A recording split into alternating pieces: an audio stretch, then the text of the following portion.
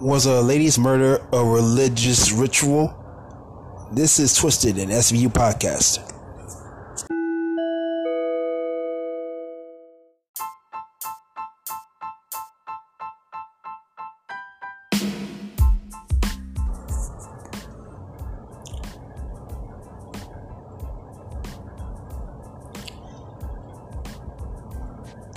Hello again. You're listening to Twisted, an SVU podcast. You can listen to it on Spotify or Anchor FM or WordPress.com. Hey, how y'all doing? This is Mr. Ryan Rose, or you could call me BD Rose or BD Wong. So this is Monday. So how was your weekend? So I just want to say thank you for listening to my podcast and all that stuff. So on Twisted, I'm gonna be recapping episodes from Law and Order SVU, starting with episode 1. We're not gonna be scrambling up like scrambled eggs and shit like that. You know what I'm saying? Or do like episodes from later seasons, stuff like that. We're just doing it in broadcast order or chronological order, which you would call it though. So we into like episode 24 now, right? 24, just like the show with Kiefer Sutherland. You remember the show 24 with Kiefer Sutherland? I used to watch that show back in the days. That was like 20 years ago. And this deals with real time. And you know, the premise is that Jack Bauer, though, he has to save the world within an hour's time. Like, in other words, actual time, though. There's no cuts and shit like that, though. And so that was a good show back in the days, though. And you know that Rachel Allsworth, who played the ADA on the first season of Law and Order SVU, she had a recurring role or starred in that show for a short period of time. Now, speaking of SVU, I was looking into some pictures of Law and Order SVU. Right now, they just started shooting the 23rd season.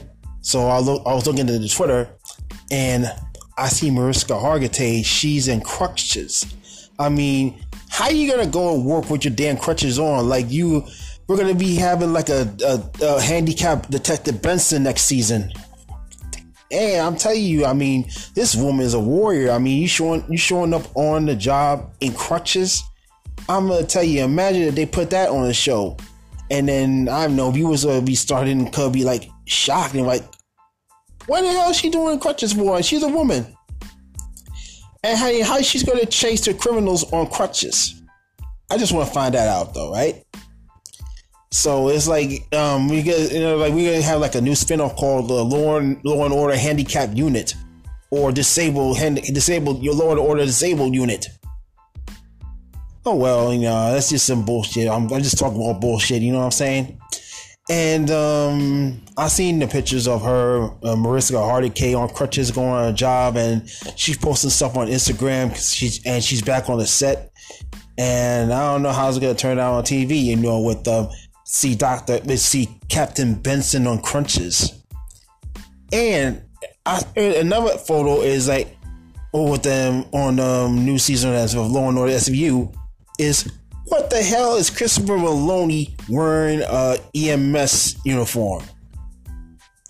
Ain't he supposed to be a cop and stuff like that, though? Well, you know, check this out, man. Detective Stabler is coming out here with a shaved head and a goatee, or a beard, whatchamacallit, though. Oh, wait a minute. He looked like one of them characters from the Wet Hot American Summer? No. Or wait a minute.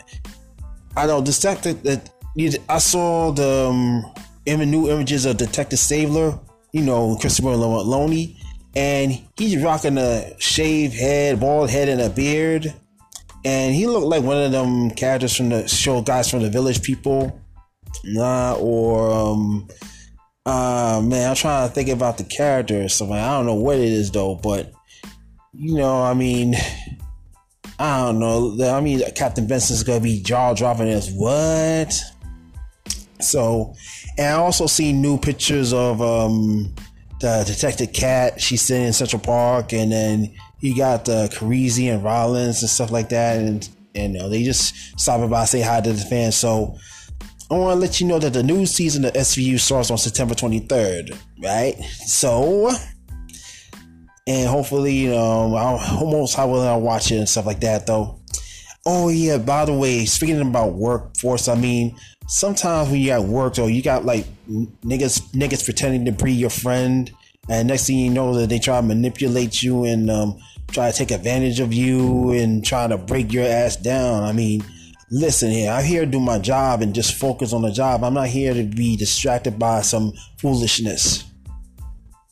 So I want y'all to take notice, though. I mean, I'm not trying to make friends with everybody in the work, because sometimes people, though, they be acting a little strange and acting a little loopy and stuff like that. So, and I don't want to get into debate or arguments with them, and I just want to walk away, keep it moving.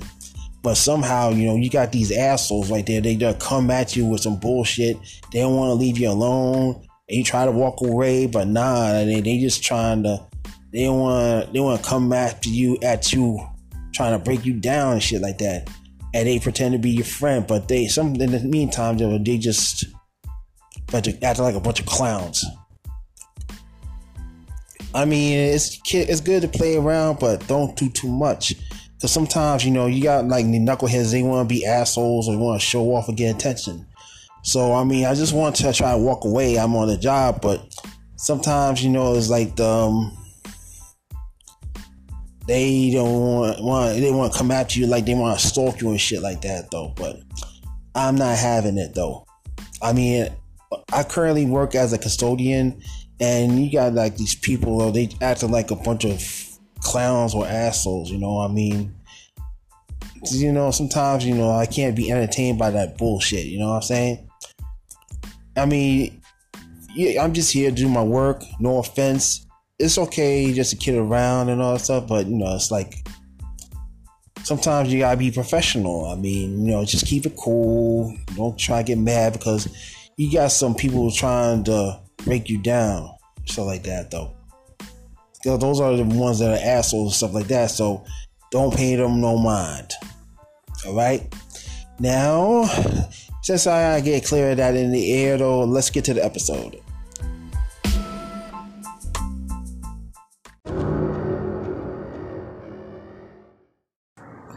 Alright, we're at Law & Order SVU Season 2, Episode 2, Honor. And it's written by Jonathan Green and Robert Campbell. And at that time in the second season, there was like staff writers. And then by the third season, they become like producers and stuff like that. So they're going to be having impact on this show for the next couple of years from Season 2, 4, something like that. So... And it's directed by Alan Metzger. Alan Metzger. Sounds like a Jewish name, isn't it? Metzger? Alright, and it aired on NBC on October 27th, 2000. Alright, so, that's like close to Halloween, anything like that, though. So, okay, we opened up in Central Park, right? And Detectives Benson and Sable are there, and they're talking to park cop or something like that, though. And they right by the pond, and they find a woman who was raped and stabbed. And one of the cops shows them that she took some stones. It looks like that she was hit by stones at that time, though. So during the conversation, Benson and Sable having a talk, and they was talking about the Wilding thing and stuff like that, though. And they mentioned something about a group of people sexually assaulting a woman, stripping her clothes off, something like that, though. So, and then they say, wow, and Sable was like, Wilding's back in season. So, however, Benson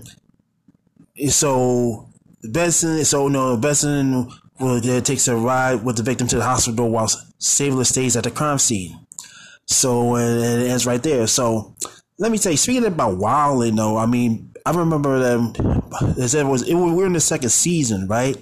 And there was an incident in Central Park. Then I think it was on the summer 2000. Like during the Puerto Rican Day Parade, saying that there was a group of people that was sexually assaulting a woman, or they just ripped the woman's clothes off and she was like buck naked, shit like that though. And that shit is called it. And then the media, they used the term wilding because it was like a group gang of kids, like mostly Puerto Ricans and stuff like that. So I mean, that it was on the news somewhere during back in 2000 when the Puerto Rican Day Parade.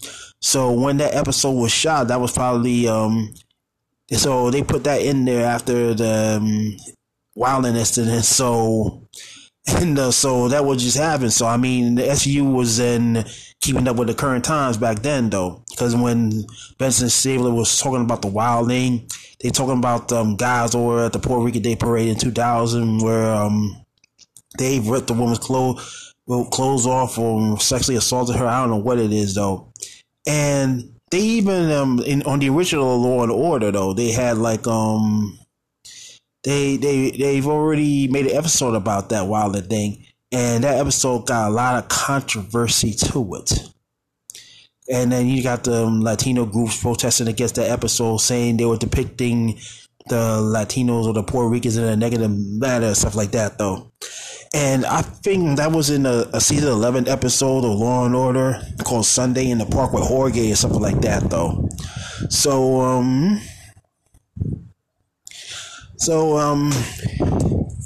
anyway, so however that wilding thing, they mentioned the wilding thing. I mean, that was like current and all that stuff though. All right. Now we go for the opening credits. Now check this out. They did some changes again with the opening credits.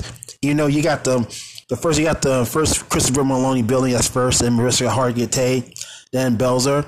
And check this out. They added Stephanie March and Ice-T in the opening credits. And that episode, they added Stephanie March and Ice-T in the opening credits. And in the end of the intro, you see all the 6 characters in the squad room looking into the camera. And they're not doing like the walking toward the camera thing just back in the season 1 though. And it goes to show you that from season 2 onward on SVU, the end of the intro shows the cast standing there looking into the camera, stuff like that though, in the squad room or in the office, whatever. I mean, this is going to be from season 2 onward. That's going to be the thing though. All right, so we're in the squad room right now, right? And as a Detective Benson, she mentioned something about the woman, the victim on the Central Park, that she's a Jane Doe, and she spoke some foreign language and shit like that, though. So, and they're trying to figure out the investigation where this lady was coming from, and how she got assaulted and this and that, though. So, Cragen wants the detectives to go back to the park and talk to the park precinct captain, something like that. But Cragen tells them that the guy's a jerk times 10. So we back at Central Park at the crime scene, and Benson and Stabler, they're talking to the precinct captain about how she was assaulted, and then and the captain was like, he didn't have time to talk about this, you know. I mean, he had to go somewhere, whatchamacallit, and all that stuff. I mean, come on, y'all. I mean, and then he just left. So Benson and Stabler are talking to the park precinct cop, you know, the officer or something like that. I mean, he's talking about the guy a cop that rides a horse and shit like that, right? I mean, you've seen cops riding the horses back on season 1, episode 15, called I think it was entitled the Part 1, something like that, though. So and you know, the cops was talking to Benson Stabler, saying that the captain is taking heat from the IAB because over some kickbacks or some bullshit.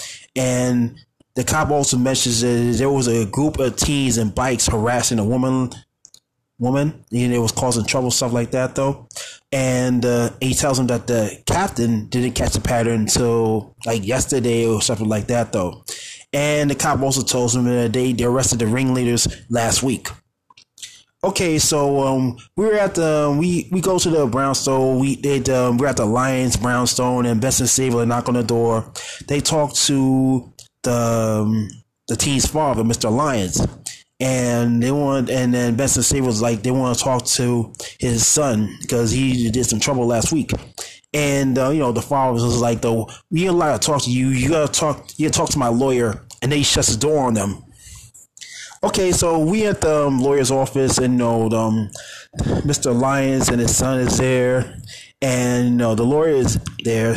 The lawyer and the lawyer is there. He was asking him, "Why are you harassing my client?"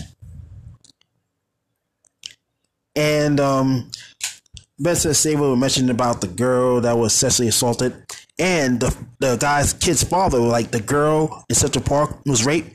He didn't do that though. He was home like last night, something like that though. So the kid, the teen had an alibi or stuff. I mean, and the kid goes out saying that him and his friends like to look at the ladies, and they harassed this lady.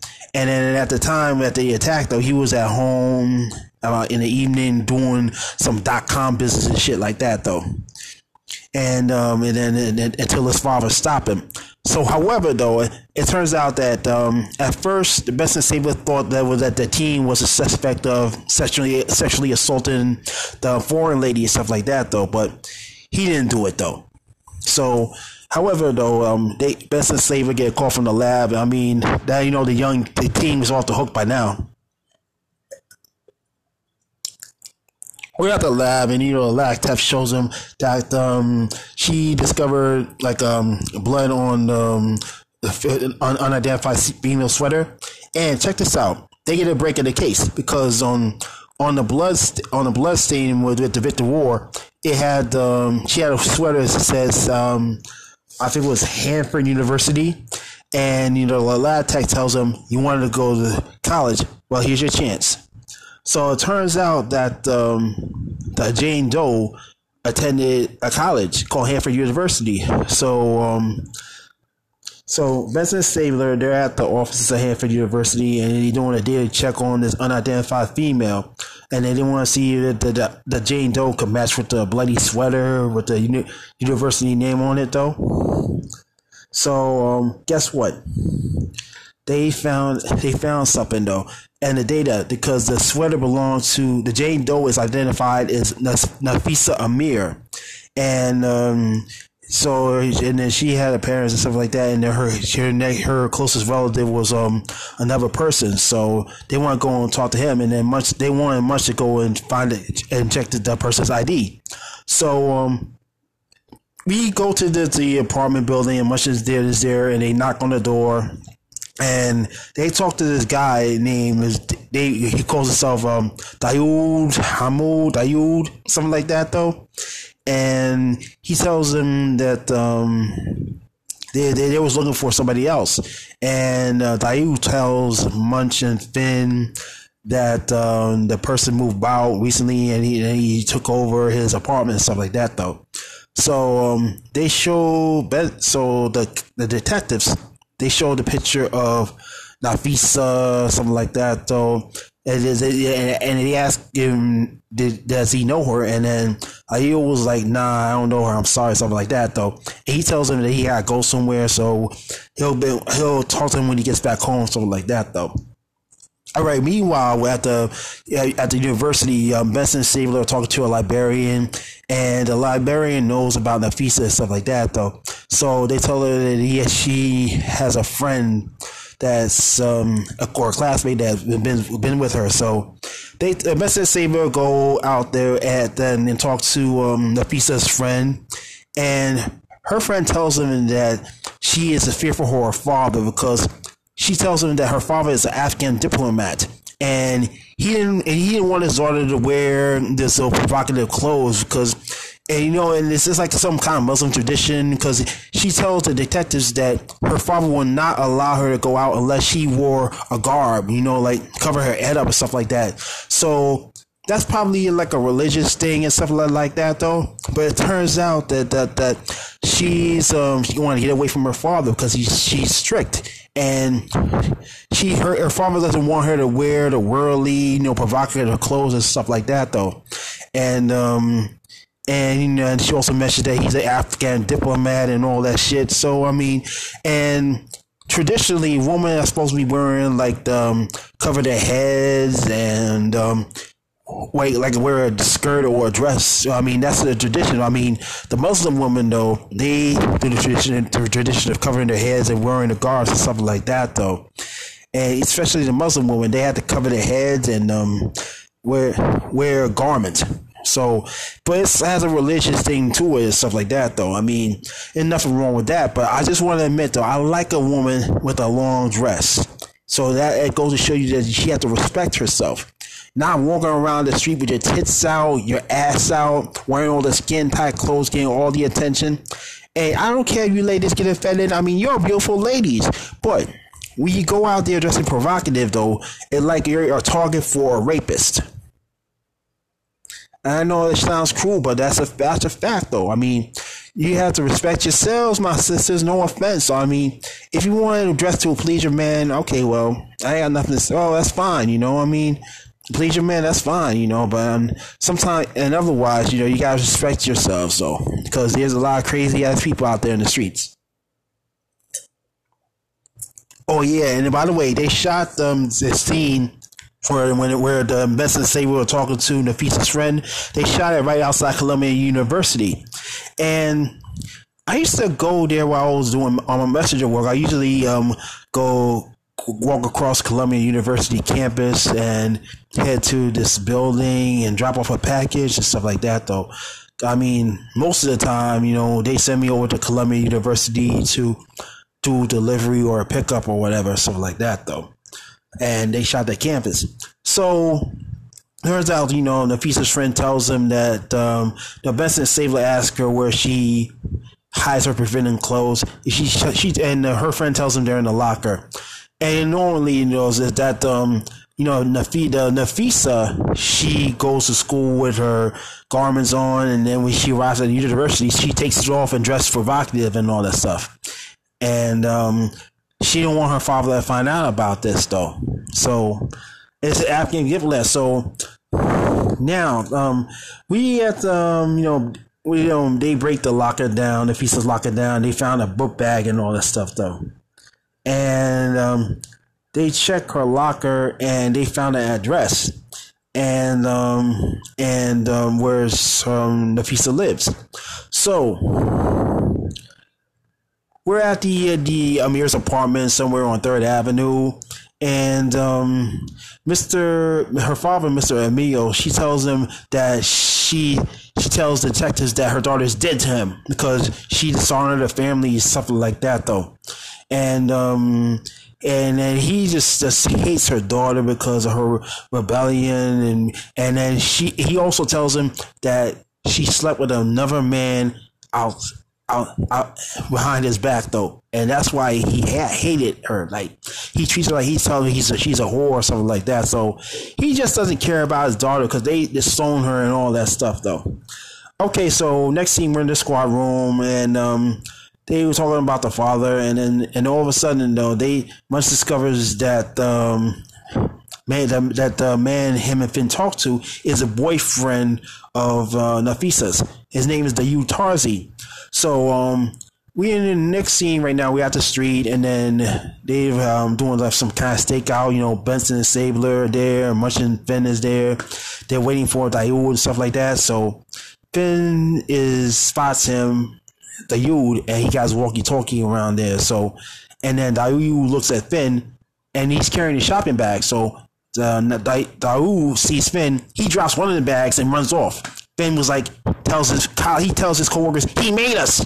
So guess what? Benson and Stabler come out, and they corner and Dayoud, stuff like that. So, and then Dayoud started to run the other way, and next thing you know is that Benson and Stabler, they surround him, and then all of a sudden, here comes Finn tackling this guy's ass down like a fucking football player. Boom, man. Yo. And speaking about Finn, you know, Ben and Stabler was like, nice tackle. So, okay, so I forgot about Finn, you know, but earlier, you know, we were in the squad room earlier after the intro, you know, Finn is there, you know, he's wearing his shirt and tie. I mean, throughout the second season, you see Finn with the suit and tie on, and instead of like dressing like casually and stuff like that, though. I mean, yeah, you know, Finn, Ice-T was on the phone telling Kragen about what happened, the crime, stuff like that, the blood in the lab and stuff like that. So, all right. So we're back in the street scene. You know, the cops, they arrested Daoud and they take him in. Okay, that's the end of Act 1. Now, Act 2, much tell Cragen that Daoud came in from Afghanistan back in 1988. He became a citizen 5 years later, and he has like an import-export business. So we in the interrogation room. Daoud and Nafisa were arguing at that time. Daoud tells the detectives him and Nafisa were arguing in that time, but he didn't rape her or hit her with the stones or stab her or anything like that, though.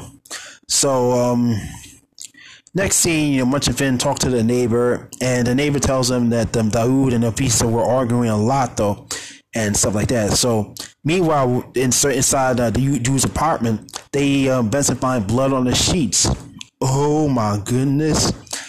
Now there is something going on. I mean, there might be like there's some evidence that say that he stabbed and raped or assaulted Nafisa. So we're back in the precinct, and then Cragen and Cabot come in, and they see this guy in Cragen's office, and he's some kind of official saying that Amir is Mr. Amir has diplomatic immunity, and he has like a he's acting diplomat, and then he wanted his son to be Mirandized or whatchamacallit, yada yada yada though.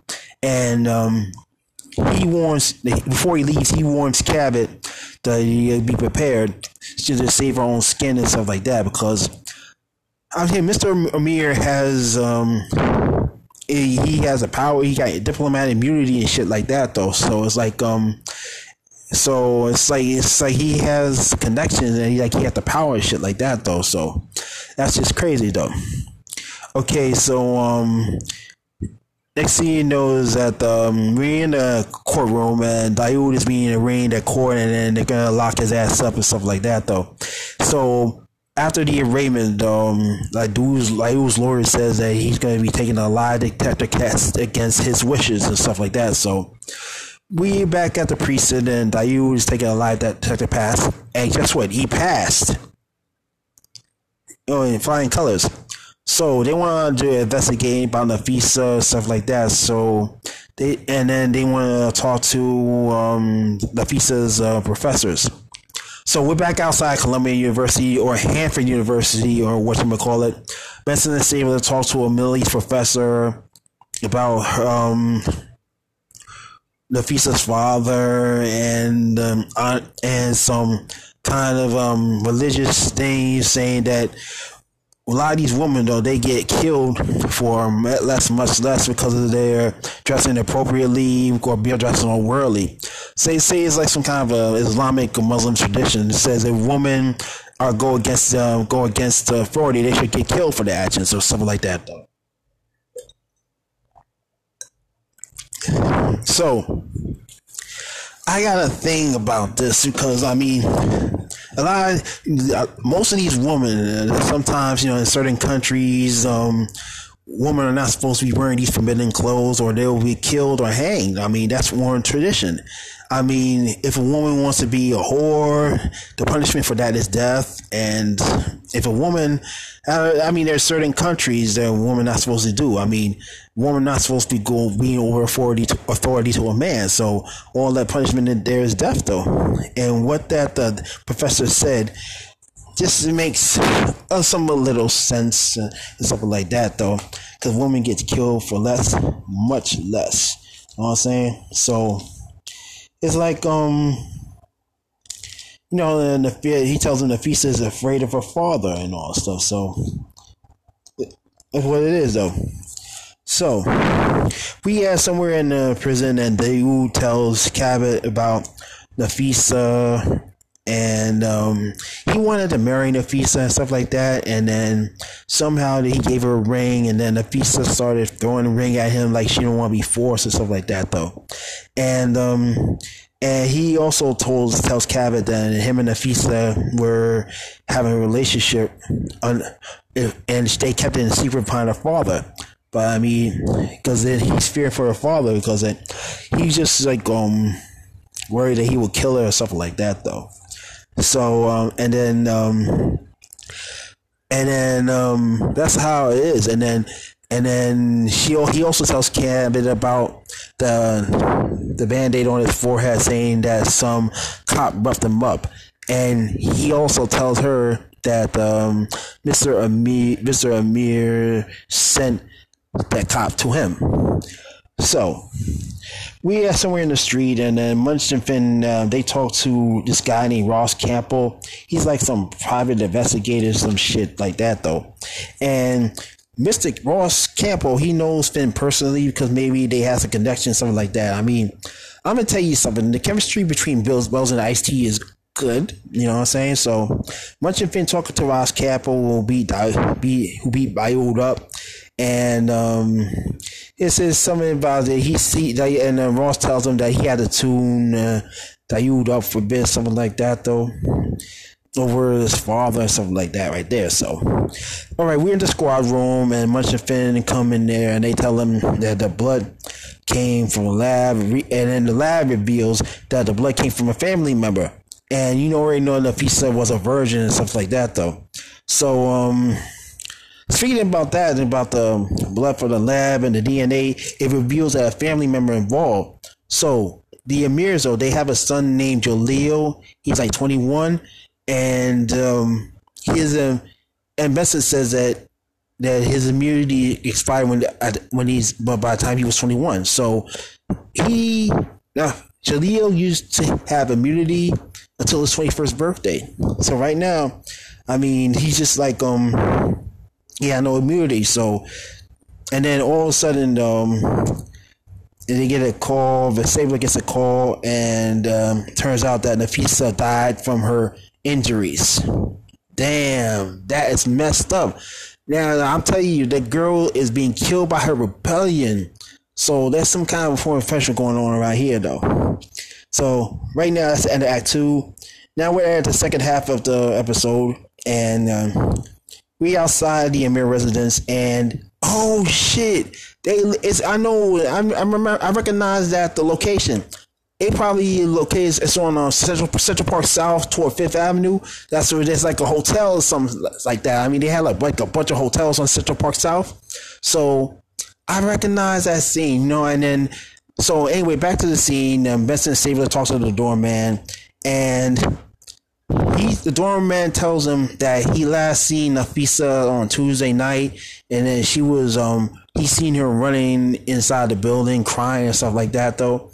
And she also tells him that after that her brother Jaleel came out, and he treated him like a slave and telling him to get in the bags and stuff like that, and all that stuff.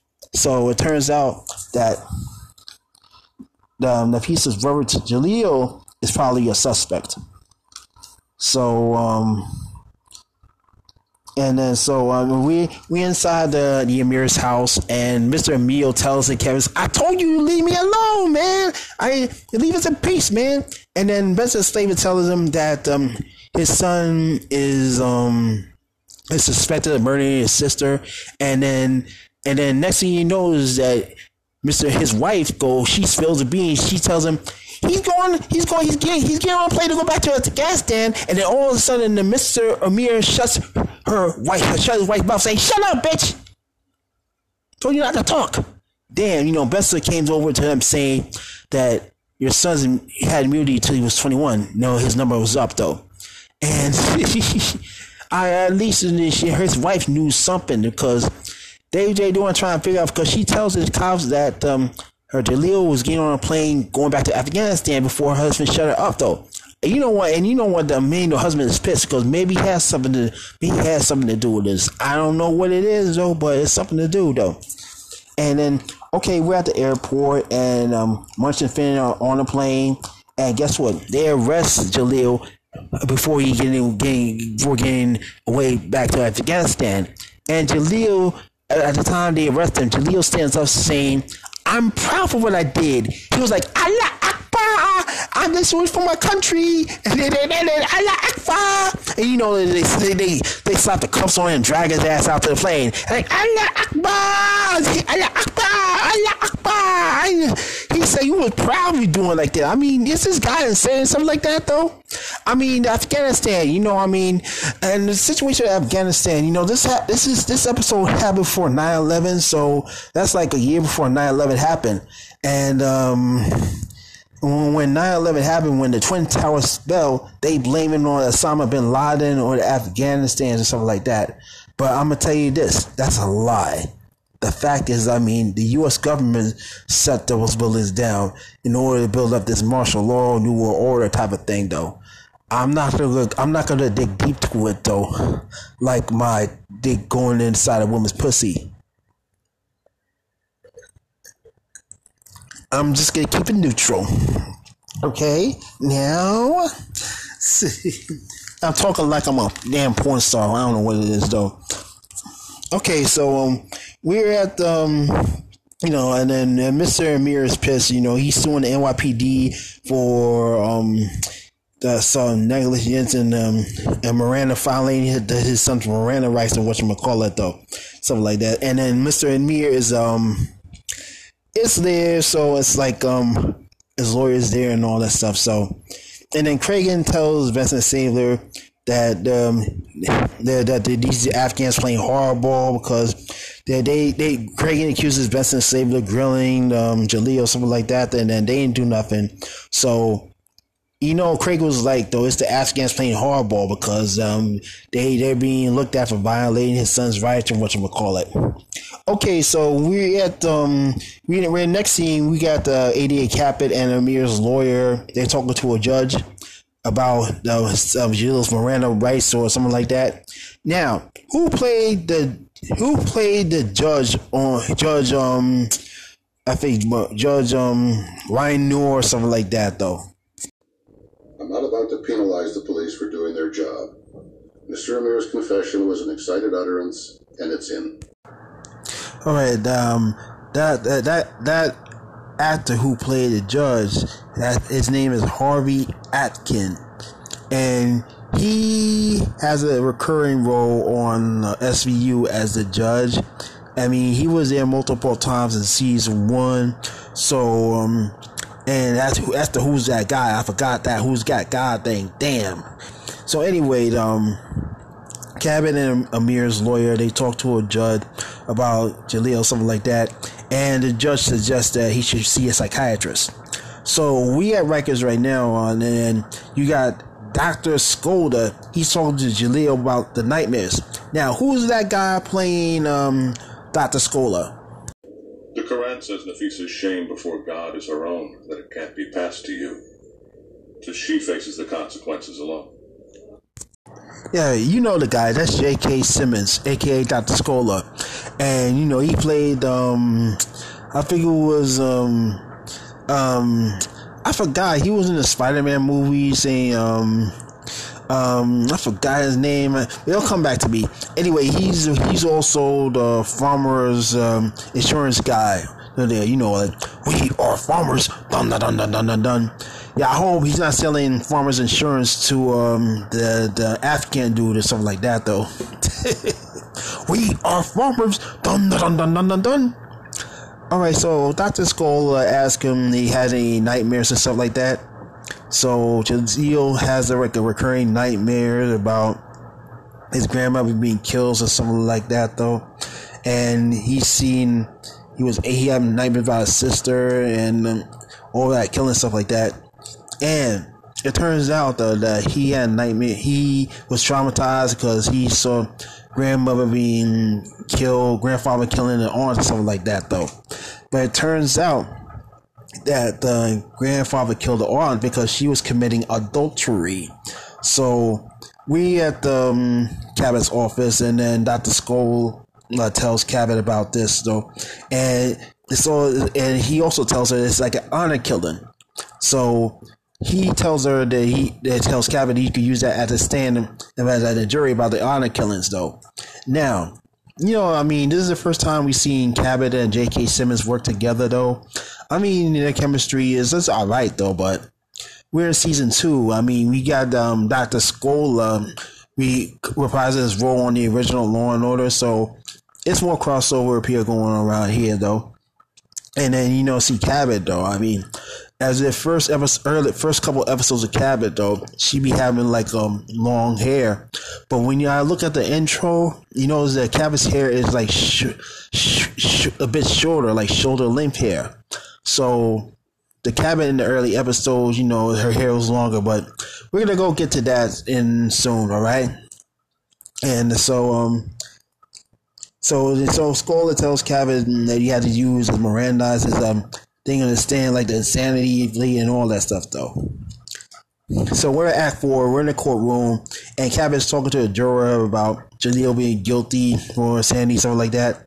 So next thing you know, there's a judge is there, and Amir's lawyer is there, and he's talking about this thing about the judge, bantering the witnesses and stuff like that, though.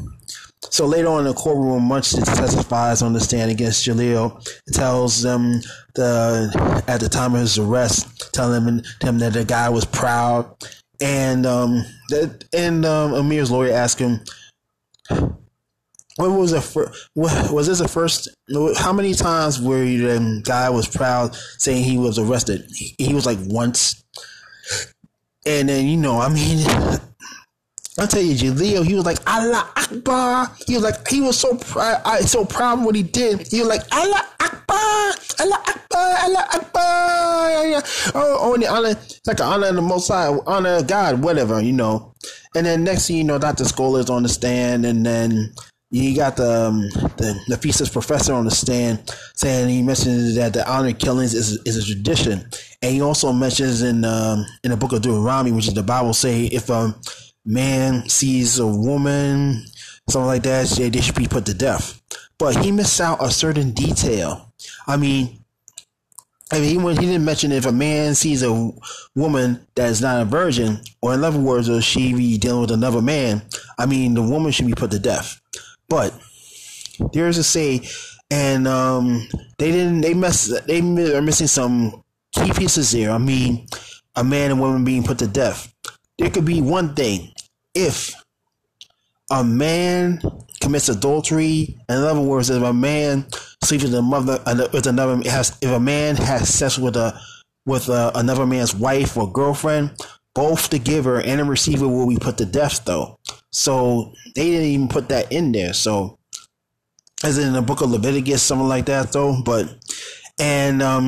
These honor killings, though, has something to do with saying if a man meets a woman and she discovers that she's not a virgin or she's married, they're gonna put her to death. And sometimes, certain punishments on women, I'm not going to be cruel, something like that, but back in biblical times, if a woman was being disobedient or if she sleeps with different men rather than marrying to her husband, then that's the punishment for that is death. So maybe that was the case in all that stuff, though. So the professor was talking about these honor killings. It's like a tradition, but it probably has something to do with religious things, something like that, though. So Jaleel was on the stand, and he claimed he killed his sister because she was a whore. They arranged a marriage for her, but what happened was that she dishonored her father because she slept with another man.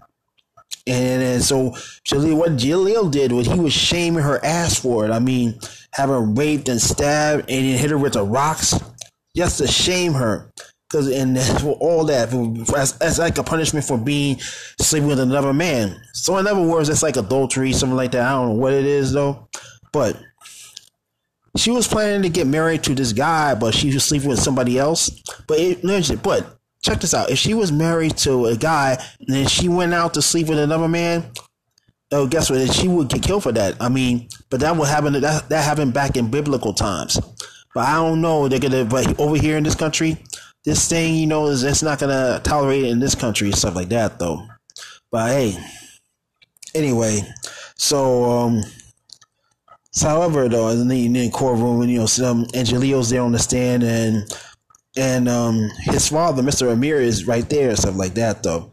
So we back at the squad room, Kragen's office, and Saber realizes that Jaleel's father is behind all this attack, all this, because I mean, he probably wanted Nafisa to be killed or whatever, and stuff like that. So, however, though, they needed his wife to talk, in other words, because then she accidentally spilled the bean that that his son was on his way back to Afghanistan after he killed her, he fatally attacked her and stuff like that, though.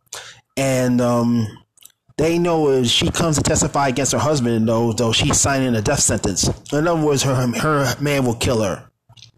So Kragen decided that we had to go forward and we had to have Mrs. Amir testify. So we back at the Amir residence, and then Mrs. Amir is crying, and she didn't want to lose Nafisa, and she didn't want to lose Jaleel either. But the cops, the detectives, they wanted her to testify against her husband, and eventually she does.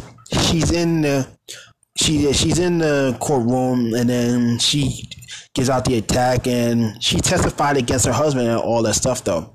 So later on, the verdict comes out, and guess what? Jaleel is charged with second-degree murder. So Kevin comes out of the courtroom and calls Captain Kragen, and she tells him it's murder too. And Mr. Amir didn't stay for the sentencing and stuff like that, though. So they want him. So he had to send the detectives to find him, check him out, though.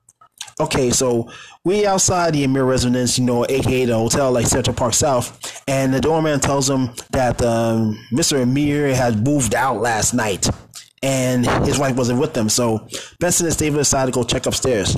And when they arrived at the apartment, they found Mrs. Amir dead with her throat, her neck slit. Her throat slit. Excuse me, damn. And she died while the husband skipped town. That was crazy. That was the end of the episode. I mean, the husband got away with murder, in other words, and he honored killing. I mean, he got the balls, man. And then there's nothing that the cops do. So that shit was crazy. And I was like, when I saw the ending, I was like, oh shit. So, I mean, that's the end of the episode.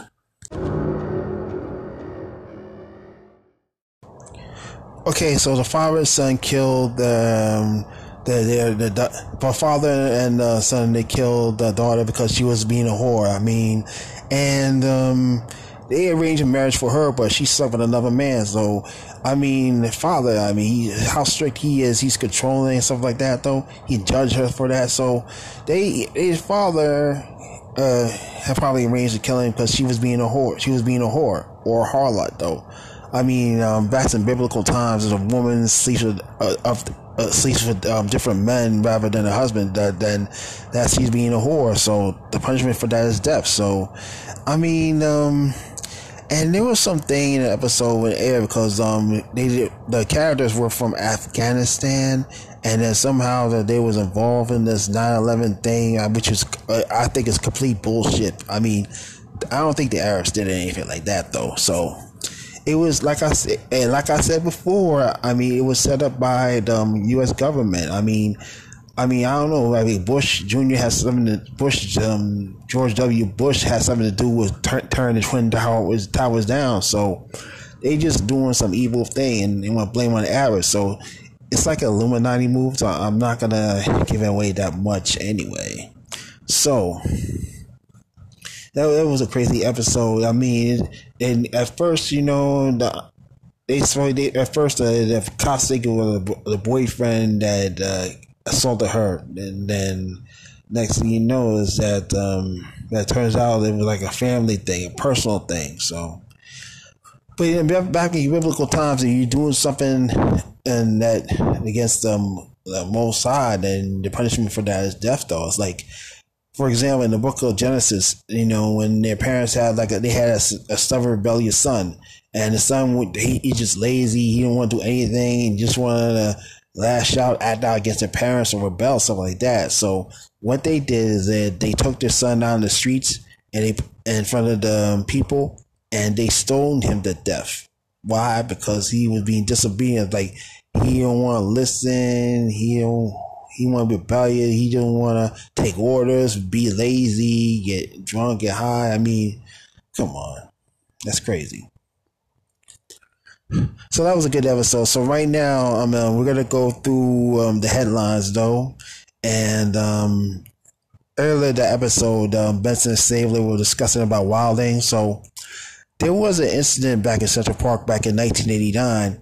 And they say that 5 teens, they were accused of raping a white jogger at Central Park. And that was on the news back in the spring of 89 and stuff like that, though. And then the media calls it the Central Park 5. So what happened with that case?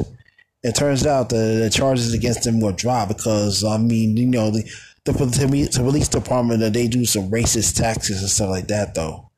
And I don't believe that they raped her, knocked her unconscious, stuff like that, though. So it's probably doing by the works of the higher ups, maybe by the cops and stuff like that, though. But just as the Central Park 5, I recently watched their documentary, and they're talking about what they're doing in their lives. But the Central Park 5, you mean they're being accused of a crime they didn't commit, goes to show you that the white man don't give a damn about us. I mean, I was looking at Ezekiel 35:5, but I'm not going to go there, though. So things are getting hectic right now because all you got to do is just pray and keep the law, statutes, and commandments. But the Central Park 5, you know, it got like whole media attention because you got like a group of young men, our black brothers, though, they being accused of raping a white woman. That's some racial tension, though. But they didn't even do anything. But yeah, you can find white folks doing crackheads over there. That's Staten Island, though. What the hell I'm saying, though? So, I mean, that was back to the Central Park 5. You know, I was watching their documentary, and they even had like a Netflix miniseries about the Central Park 5. Goes to show you that racism still exists, man. And it's crazy that way. It's crazy. All I gotta do is pray. And I'm not talking like Sheryl Crow saying all I want to do is have some fun. I'm not talking like Sheryl Crow and some shit like that. You know what I'm saying, though?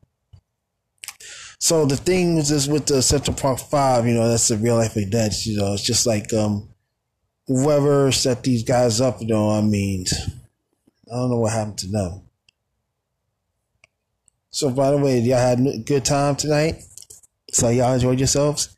I'm feeling a little tired right now, so I'm going to say, I mean, that's about it. And next week will be my 25th episode of my one-man show called Twisted the SVU Podcast. And we're going to be bringing like a conclusion of the episode closure.